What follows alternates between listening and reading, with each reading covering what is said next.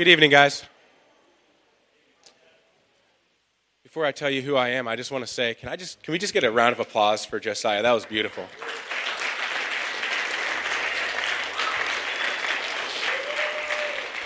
I think for those of us that come here every Sunday, it's just I feel like we sometimes take him for granted because it's just so flawless and effortless that he does what he just did right there. So I'm super grateful for him. My name is Zach, and I just want to welcome everybody here to Regeneration. You guys just take a minute and just look around and I feel like sometimes everybody just kind of gets stuck looking at the front. Just take a minute and just look around at everybody. It's so awesome to see everybody here. Just kind of see some faces you haven't seen. So I just love being here with all you guys, and just wanted to make you guys feel really welcome and really comfortable here. But for now, let's just take a look at this video.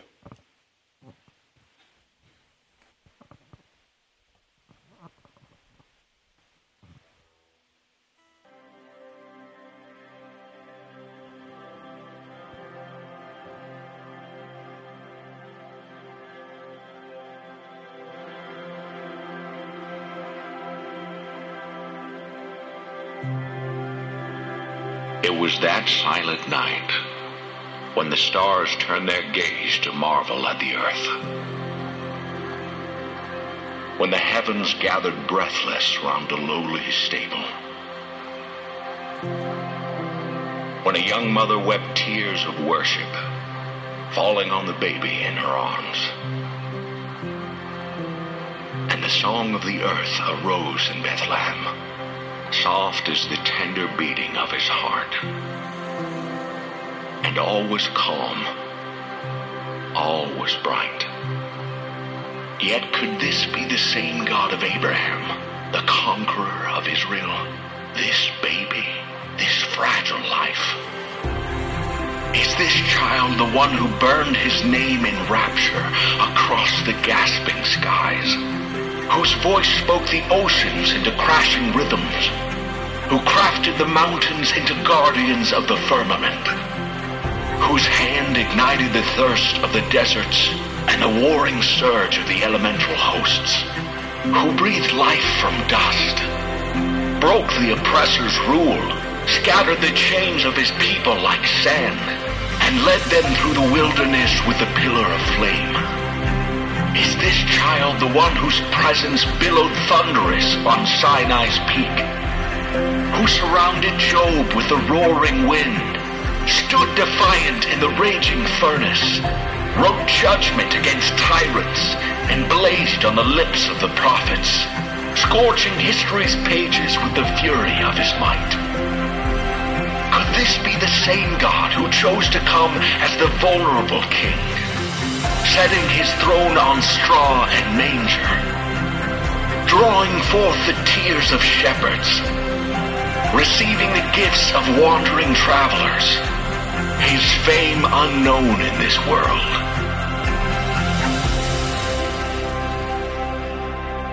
He is Jesus, the one who thunders through the heavens, yet whispers to our hearts, who reigns victorious, yet bows to serve the broken.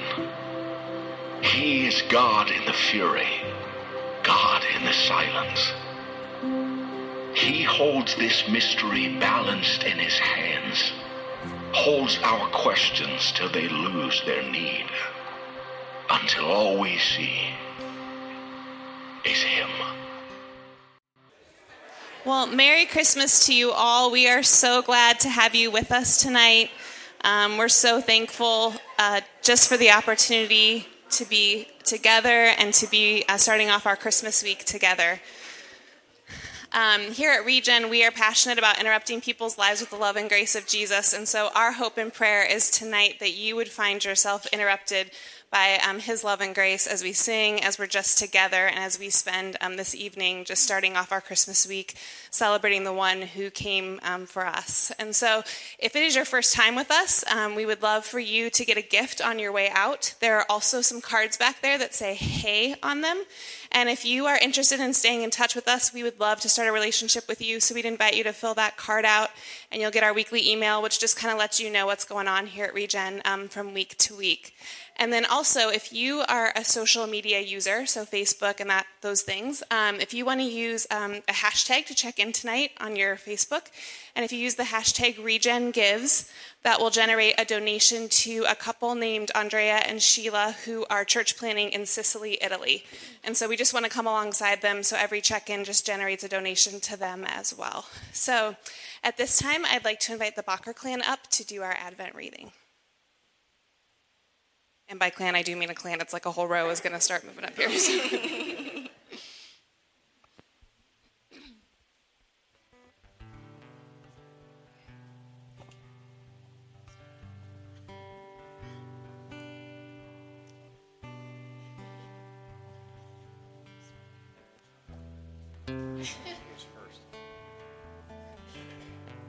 Okay.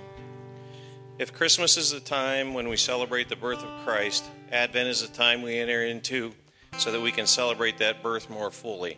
If Christmas is the birth, then Advent is the pregnancy.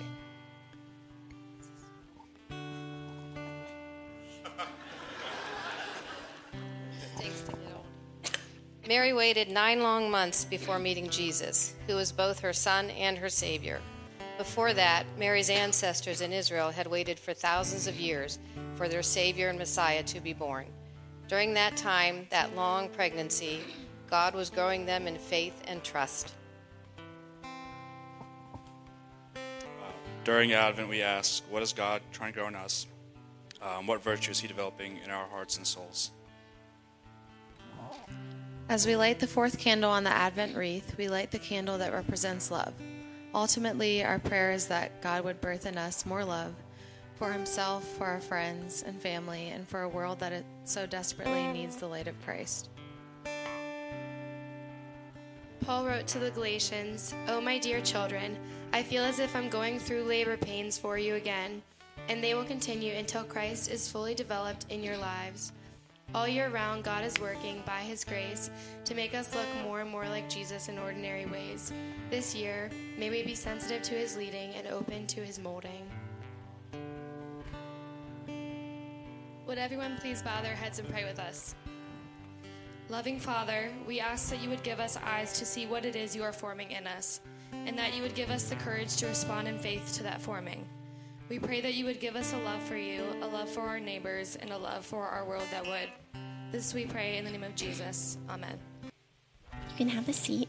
I'm going to invite the Bannings up to help us with this next song.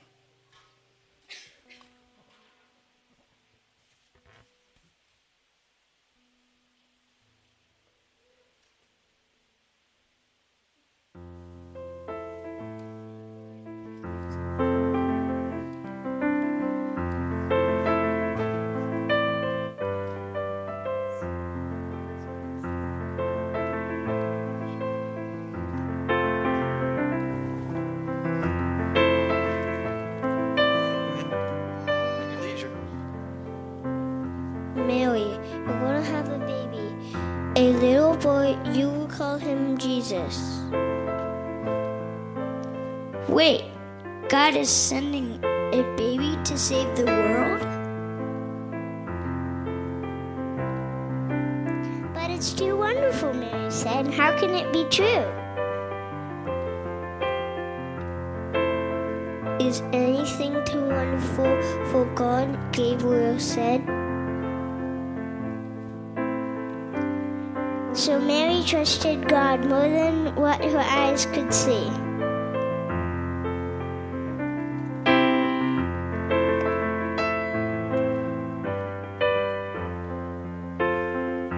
In your heart you know it's true, though you hold no expectation.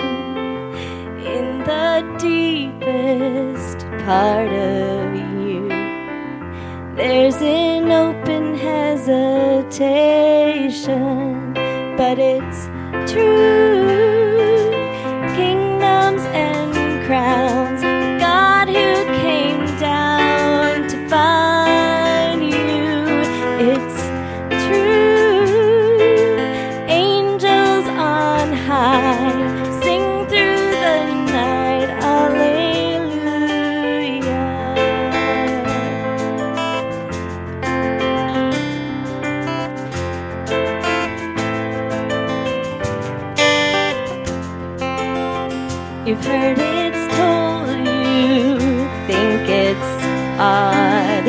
the whole thing fraught with complication.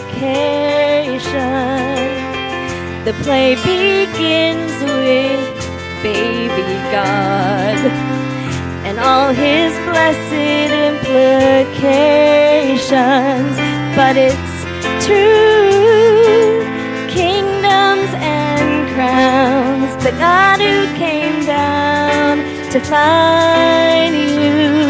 It's true, angels on high sing through the night, alleluia,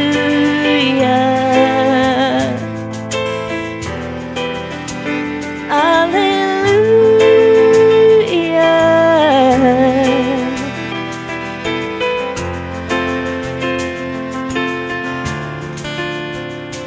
But it's true, kingdoms and crowns, the God who came down to find you. It's true, angels on high sing through the night, alleluia. It's true, kingdoms and crowns, the God who came down to find you. It's true, angels on high sing through the night, alleluia.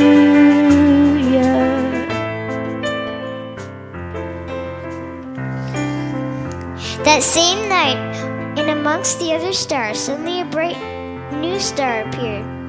All of the stars in the dark vaulted heavens, this one shone through clear. It blazed in the night and made the other stars look pale beside it. God put it there when his baby son was born, to be like a spotlight shining on him, lighting up in the darkness, showing people the way to him. You see, God was like a new dad. He couldn't keep the good news to himself. He'd been waiting for all those long years for this moment. Now he wanted to tell everyone.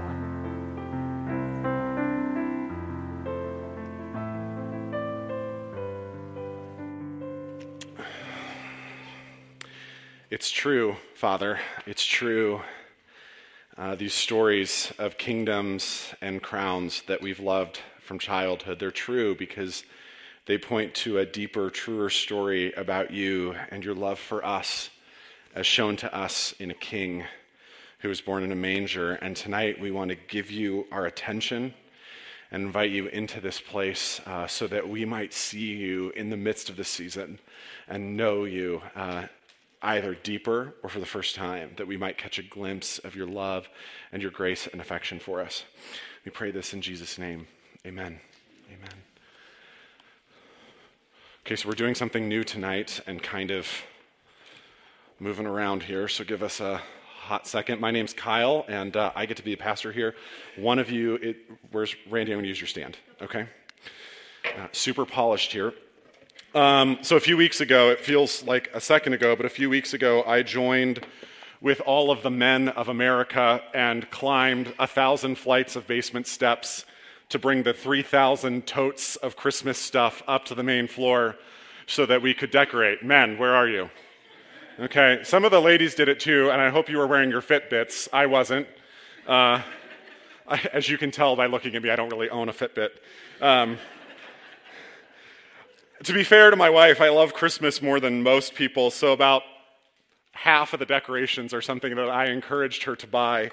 So we get these totes up, and she's decorating inside, and I go outside to get some of the lights on the house and put them on the bushes, and to my horror, I open the box, and the lights are just in this giant tangled ball, just like Clark Griswold in Christmas Vacation. And I have no idea where the lights start. I have no idea where the lights end. They're wrapped around this garland that we're supposed to hang, and I can't make heads or tail of this. And I bring this up because what happened to my Christmas lights is often what happens to us when we go through life. Our lives get tangled up in the things that we walk through. It gets tangled up in grief. It gets tangled up in anxiety, a hurting relationship. These things get tangled up, And sometimes it's these things that we don't want to be tangled up in. Sometimes they are things that we want to be tangled up in, like money or success. But when we get super honest with ourselves at 3:30 in the morning, the things that we've gotten tangled up in, they're more than just tangled up inside of us. They're something that's taken over, aren't they? And if you follow Jesus, we call this phenomenon that's very, very common, we call it Jesus and. We love Jesus. We're super into what he can do for us and what he gives us, peace and freedom and forgiveness. But there are these other things that we look to in addition to Jesus so that we can get a sense of control, that we can get a sense of peace, that we can get a sense of comfort. Jesus' desire tonight and every Christmas and every day is to disentangle us from our ands. If you're a follower of Jesus, his desire for us is to disentangle you from your ands. Now, if you don't follow Jesus, I can't imagine why you're here tonight except that you have a drug problem. And by that I mean somebody drug you here. I saw the look in your eyes as some of you were handed candles. You received it begrudgingly. And that's okay. We're really, really glad you're here. Maybe you don't have a drug problem. Maybe you do have some curiosity or some openness. But you've seen Christians, you know them, and you've very quickly figured out that in the Crayola 64 pack, Christians are not the brightest crayon in the box. You know what I'm saying? Let me tell you something really quick. Jesus really has this thing for skeptics and cynics and doubters. In fact, I think he finds skeptics and doubters more compelling than good old little ladies at church, because they're more honest and more compelling. And so I want you to know, however you come here tonight, you're here. And now you are mine for the next 25 minutes. No, you are here, and you might technically be mine for about the next 25 minutes, but we've sung the songs. We're going to sing some more. We're going to light the candles. Right now, I mean, there are firemen across the country in an open sweat at the thought of Christmas Eve. You know what I mean? Like 100 candles, and some lady in front of you's got a lot of hairspray in, doesn't she? And just, you know. I want you to know that I'm glad to be with you, and so is Jesus. He wants to get through to us. He wants to disentangle us from our ands. He wants to disentangle us from our skepticism and our doubt, our religious obligation, our pride, our vanity, our accomplishments, and our brokenness so that we can see him and him only. And this is what he wants us to see. In the beginning, the Word already existed.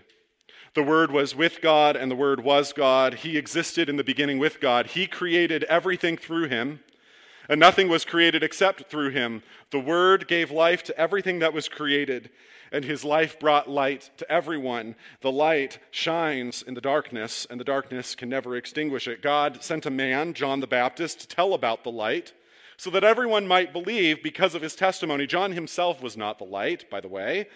He was simply a witness to tell about the light. The one who is the true light, who gives light to everyone, was coming into the world. He came in to the very world that he created, but the world didn't recognize him. He came to his own people, and even they rejected him. But to all who believed him and accepted him, he gave the right to become children of God. They are reborn, not with a physical birth resulting from human passion or plan, but a birth that results from God. So the Word became flesh and made his home among us, and he was full of unfailing love and faithfulness, and we have seen his glory, the glory of the Father's one and only Son. John testified about him when he shouted to the crowds, "This is the one I was talking about when I said, 'Someone is coming after me, who is far greater than I am, for he existed long before me.' From his abundance, we have all received one gracious blessing after another, for the law was given through Moses, but God's unfailing love and faithfulness came through Jesus Christ. No one has ever seen God, but the unique one, who is himself God, is near to the Father's heart. He has revealed God to us." These words come to us by way of a guy named John, one of Jesus' closest friends. Jesus spent 3.5 years in public ministry, and in that whole time, the crowds and the miracles, he spent a significant amount of time with 12 people. Of those 12, he spent an even more significant amount of time with 3, and of those 3, he spent a lot of time with one, his friend John, the disciple whom Jesus loved. There are 4 gospels or biographies of Jesus in the Bible. 2 of them are written by Matthew and Luke, and they record Jesus' birth. In fact, the Banning kids, good job guys, just read that story for us. Mark dives just right into Jesus as an adult, but John does something unique. John, this disciple whom Jesus loved, offers us in John chapter 1 a prequel of sorts. Are there any Star Wars fans here tonight? Okay, well, the rest of you can go home now. Thank you. Wow, I'm feeling super nerdy right now. So let me explain something to you. In 1977, George Lucas released a movie called Star Wars: A New Hope, and over the next few years released 2 more, a trilogy, which if you look closely are numbered 4, 5, and 6. Then in 1999, I was in like 4th or 5th grade doing cartwheels through my elementary school because George Lucas released Star Wars Episode 1, The Phantom Menace, and through the early 2000s continued to release more of these prequel movies, 3 of them, all of which are very, very bad. Because of characters, for example, like Jar Jar Binks, the most regrettable Star Wars character in the Star Wars universe. The reason I bring this up is that what John is doing in John 1 is kind of like Star Wars: The Phantom Menace for these other gospel narratives. It's a prequel, it's a backstory that fills in the details of what's happening, of these stories that we're familiar with at Christmas, of wise men and shepherds and angels. And what does John want us to know? John, the best friend of Jesus, sits down to write a biography about his best friend, and everything he would want us to know is going to come out in those first few lines. And the thing that John has to say to us tonight is this, that only Jesus is the unique one. Only Jesus is the unique one.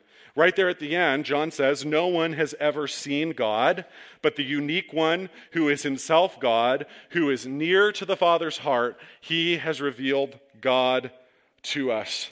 In a world of Jesus in a world of Jesus and my success, Jesus and my money, Jesus and my desires, Jesus and my comfort, in a world of and Jesus, because some of you are here tonight like, I'm trying to have Christmas and Jesus keeps interrupting it. In a world of Jesus and in a world of and Jesus, John, his best friend, wants to disentangle the Christmas lights of our heart to help us see tonight a life called Jesus only, because only Jesus is the unique one. And John, in this text, says a number of things that are unique about Jesus. He's building a chicken coop in a tornado, as it were. And when you're building a chicken coop in a tornado, you kind of just grab whatever you find and you nail it down. That's why John sounds exactly like I sounded when I came home from watching Star Wars: The Phantom Menace, Episode 1. Came home to my parents telling them all of these names and places and people that they didn't know and probably didn't care about, but I've worked that out with a counselor now, so I'm fine.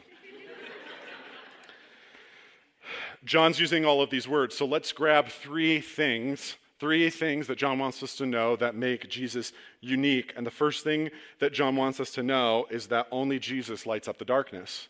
Only Jesus lights up this darkness. The world is a dark place sometimes.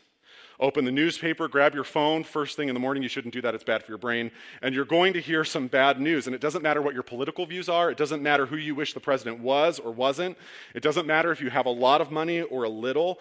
The world can be a super dark place.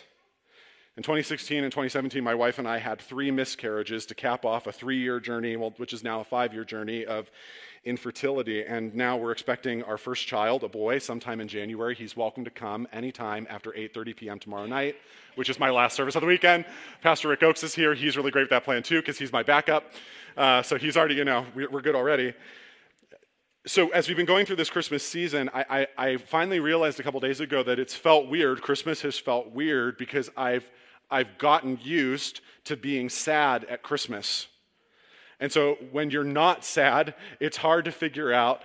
It's hard to figure out how to be something different. It's hard to feel how to be something otherwise. This time of year, it's hard not to think about the darkness in our own lives. It's hard not to think of that when people send us happy, glossy, smiling pictures in the mail every day for a month and a half. Some people in my family don't get them out till mid-January, so it kind of just stretches it.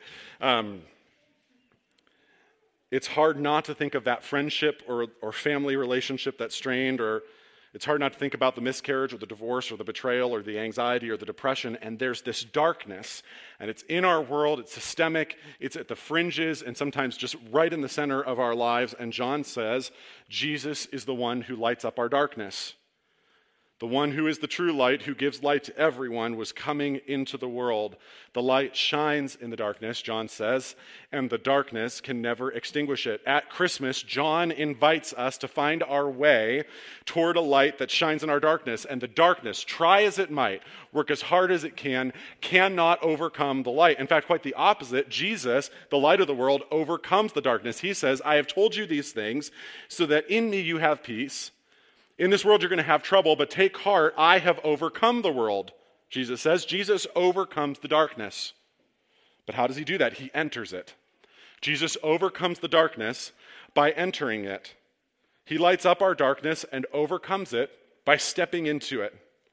Dorothy Sayers writes, the incarnation means for us that for whatever reason God chose to let us fall, to suffer, to be subject to sorrows and death, he has nonetheless had the honesty and the courage to take his own medicine. He can exact nothing from us he can exact nothing from man that he has not exacted from himself.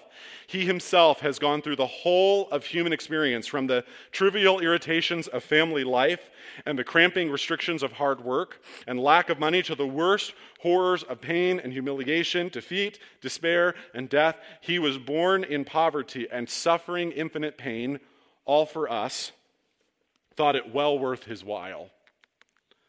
Jesus was born in poverty. He suffered innocent pain, and he has experienced everything that we experience, but he thought it well worth his while. And he steps into that pain, into the whole of human experience, and he lights up the darkness. He doesn't just draw near, he comes to be with us. And with is so much better than near. John goes on to say, only Jesus in that darkness comes to find us. Only Jesus lights up the darkness, and only Jesus comes to find us in that darkness. There's this darkness in our world. There's this darkness in our lives. There is this darkness out there that occasionally creeps in and sneaks in and yanks us into it. But there is a darker, deeper, darker darkness. There are corners of our heart that are darker still, that we have become very good at hiding or ignoring or pretending that they aren't there. Now, if you're me, people get a glimpse of your inner darkness anytime that you've gone an hour or two without eating. We call it in my house hangry, okay? Everything that I do successfully, I do because I've done it on a full stomach. And again, the results are here. But people on my staff know, my wife knows, our son will very, very quickly find out that my response when I am hungry and my response when I am full, I'm two very different people, which is why I have a sign in my office reminding me to eat. It says hangry, right? Are you hangry? I guess you're starting to make me feel self-conscious. Okay, so anyway, whatever triggers it, hanger, shame, whatever triggers it, we have these triggers, shame, anxiety, anger.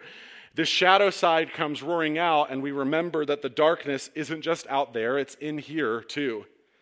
We carry with us wounds and trauma and shame and grief that we just cannot get over. We are bound by sin. We are bound by the things that have been done to us and, in fact, yes, the things that we have done to other people. Long lay the world in sin and error pining, till he appeared and the soul felt its worth. Our world is a dark place, but Jesus comes from heaven to find us, because he doesn't want heaven without us. Jesus, the light of the world, steps into the darkness and draws near to and wants to be with even the darkest parts of our hearts and our souls and lives. And so John writes, the Word became flesh and made his home among us. He was full of unfailing love and faithfulness, and we have seen his glory, the glory of the Father's one and only Son. Eugene Peterson has a translation of the Bible called The Message, which if you're unfamiliar with the Bible, that's a great place to start. Eugene Peterson translates it this way: the Word became flesh and blood and moved into the neighborhood. We saw the glory with our own eyes, the one-of-a-kind glory, like Father, like Son, generous inside and out, true from start to finish. Generous inside and out, true from start to finish. This Jesus moves into the neighborhood. He doesn't skirt around our darkness. He doesn't take the better streets around our darkness, even if it takes him a little longer to get there. No, Jesus cuts right to the very center of it and sees our darkness and moves towards it. He goes right to the center of us. He sees the darkness inside of us and he goes for the jugular. Jesus steps into the darkness and makes himself entirely vulnerable in every way that we are vulnerable, because Jesus enters the darkness and overcomes the darkness by taking all of the darkness on himself. This Christmas sermon just shifted into Easter for a hot minute. This Jesus, found in a manger by shepherds, grows up to be a man who will later be abandoned on a cross. And as Jesus hangs there, all of the darkness in the world, all of the darkness out there, and all of the darkness in me sees its chance, and it rushed to the cross and bore down its full weight on Jesus, hung on a cross, and as it did, it crushed him to death. And John would later write, this is how we know what love is, that Jesus laid down his life for us. Another author of Scripture says, since the children are made of flesh and blood, it's logical that the Savior took on flesh and blood in order to rescue them by his death. By embracing death, by taking it into himself, he destroyed the devil's hold on death and freed all who cower through life, scared to death of death. See, as Jesus hung there and all the darkness and wickedness and demonic and sinful rushes upon him to crush him, it crushes Jesus to death. Yet by taking death into himself, death dies. See, on Good Friday, death bit off more than it could chew. Death bit off more than it could chew. It found itself swallowed up in victory. It found itself eaten. Jesus emerges from a grave and lays the broken, beaten body of death in his grave. So Paul says, can anything ever separate us from Christ's love? Does it mean he no longer loves us if we have trouble or calamity, if we're persecuted or hungry or destitute or in danger or threatened with death? He says, no, despite all these things, overwhelming victory, overwhelming victory. We live in Northeast Ohio, and we have come to accept victories of 1 point or 1 touchdown. Frankly, we've come to accept no victories at all. We're not used to overwhelming victory. And in doing all of this, in lighting up our darkness and coming to find us, in dying and rising again for us, only Jesus shows us what God is really like. Only Jesus shows us what God is really like. A.W. Tozer says that the most important thing about any person is what comes to mind when they think about God. The most important thing about any person is what comes to mind when we think about God. If what we think about God is the most important thing about us, we ought to pay attention to that. And for most of us, when we think about God, something other than what God is like comes to mind. We think that God is mad, or that God is the cause for our suffering, that God is disinterested in our lives, that God is helpless in the face of evil. And yet Jesus comes from heaven to reveal to us something entirely different. John says, from his abundance, we have all received one gracious blessing after another. For the law was given through Moses, but God's unfailing love and faithfulness came through Jesus Christ. No one has ever seen God, but the unique one, who is himself God, is near to the Father's heart. He has revealed God to us. See, what makes Jesus unique is his unique position. Jesus isn't playing telephone with who God is or what God is like. He is an eyewitness to the very character of God, because not only is he himself God, he is near to his Father's heart.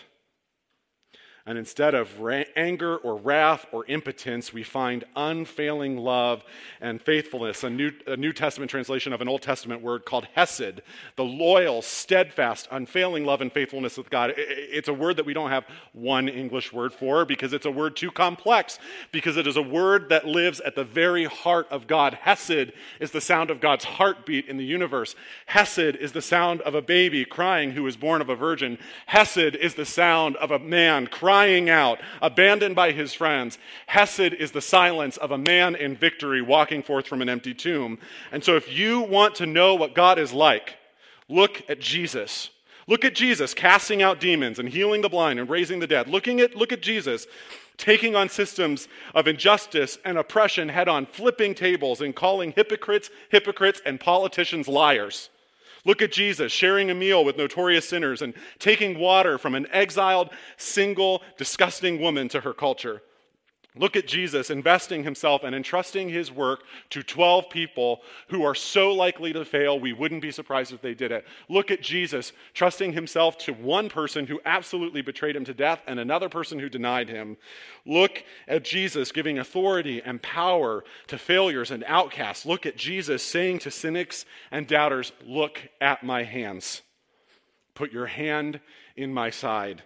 Look at Jesus, born in the squalor and poverty of a stable. Look at Jesus crucified like a common criminal. Look at Jesus risen, alive, reigning now and forevermore. Look at Jesus tonight and hear his invitation. Only Jesus reveals what God is really like.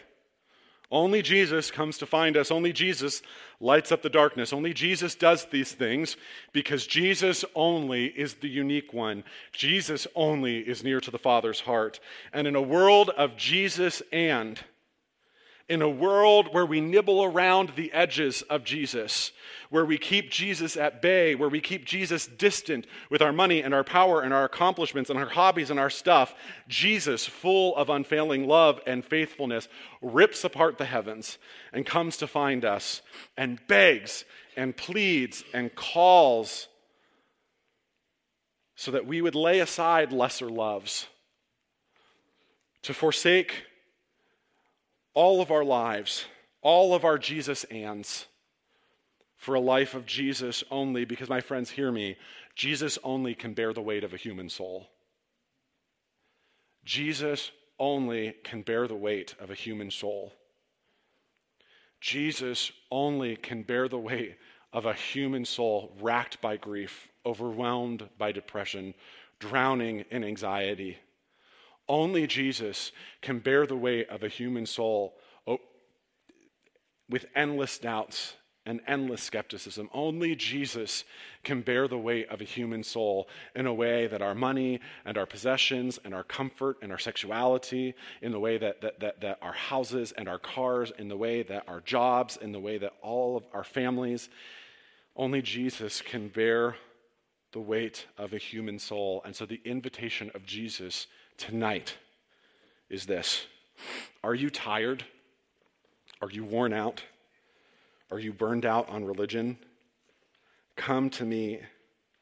Get away with me and you'll recover your life. I'll show you how to take a real rest. Walk with me and work with me. Watch how I do it. Learn the unforced rhythms of grace. I won't lay anything heavy or ill-fitting on you. Keep company with me, and you'll learn to live freely and lightly. See, tonight, Jesus only, the unique one who can alone bear the weight of a human soul, comes to you and to me and says, get away with me, and you're going to recover your life that you've given away to all of these lesser things. Get away with me, and I will show you how to take a real rest. So 2 things on this. I want to invite you to say yes to Jesus tonight. But what you're saying yes to is in this language of walking with him and working with him. It is saying yes to being like Jesus, being with Jesus, and doing what Jesus did. It is a life of practicing those 3 things over and over and over again. We have a heartbeat as a community to do two things: to talk to people that are far away from Jesus about what it looks like to become his apprentices, and to talk to lifelong Christians who have spent their whole life in a church thinking that they're walking the way of Jesus, to lovingly poke them in the eye and let them know that they're not. And so January 6th, we're kicking off a winter-long series called Practicing the Way of Jesus. How do we accept, not only in this moment, but over our lifetime, the invitation of Jesus to be with him, be like him, and do what he does? How do we wrap lives around the words and works and ways of Jesus? That's at the core of this. January 6th, 11:15 a.m., we'll be here. But for tonight, Jesus has a gift for you. You won't find it under a tree or wrapped in a package. It is rest for your souls. It is the unforced rhythms of grace, which the ands could never give you and never will. Would you pray with me? Friends, if you are interested in responding to Jesus tonight, there's really no magic formula. Jesus is looking for people who just say yes. When Mary was approached with this idea of you're going to have a baby, all she said was yes, and that's all that God needed. All God has ever needed were yeses from us. And some of you have said yes to Jesus before, and I want to let you know that Jesus is really good at 50th chances. Jesus, we bring ourselves to you and we say yes. We say yes over and against our ands. And we bring ourselves to you to rest in you because only you can bear the weight of our soul. And so, Lord Jesus, would you come and break through our darkness? Would you come and find us and reveal to us what God is really like so that we might learn the unforced rhythms of grace, that we might walk with you and work with you and recover our life. Love you and pray this in Jesus' name. Amen. One of the things that we love to do as a community, and we're going to do both of those tonight, is respond to Jesus. So his apprentices live a lifestyle of hearing what God says and then responding. And so we're going to sing some true things about God tonight and about Jesus in this season. And then we're going to come to his table. So would you stand if you're able and join us in singing this song? Jesus is the bread of life, who invites to his table the hungry and the dissatisfied, saying, "This is my body, which is broken for you. Eat this as often as you do in remembrance of me." Jesus is the living water who says, "Come, take and drink. This is the new covenant written in my blood, which is poured out for you and for many in forgiveness of sins." He said, in the powerful name of Jesus, my friends, it is my pleasure and my honor to invite you to this table. And here's how this goes. If you have a pulse, you are welcome here. If you do not have a pulse, we have significant problems. If you have a pulse, if you are breathing, this is not my table. This is not our church's table. This is the table of the Lord Jesus, who gave himself and gives himself for us, the unique one. It's a unique table. And so the way that we receive communion is you'll come forward, we'll rip off a piece of bread, you dip it in the cup, and we say, "Taste and see that the Lord is good." Now, somebody is going to drop their bread in the cup because you dip it in there like a nacho, okay? If you drop it, don't go fishing. We'll help you out, okay? Okay. I need Pastor Mary Kate Browning, who wasn't a pastor last time she was really with us, but is now, so that's a whole story that we want to celebrate. Zachary Byler.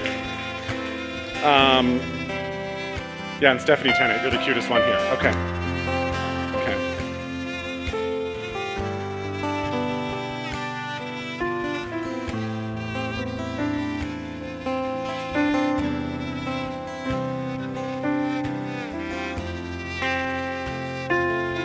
So one pro tip is come down these aisles and find your way back these outside aisles, okay? And that'll work, hopefully.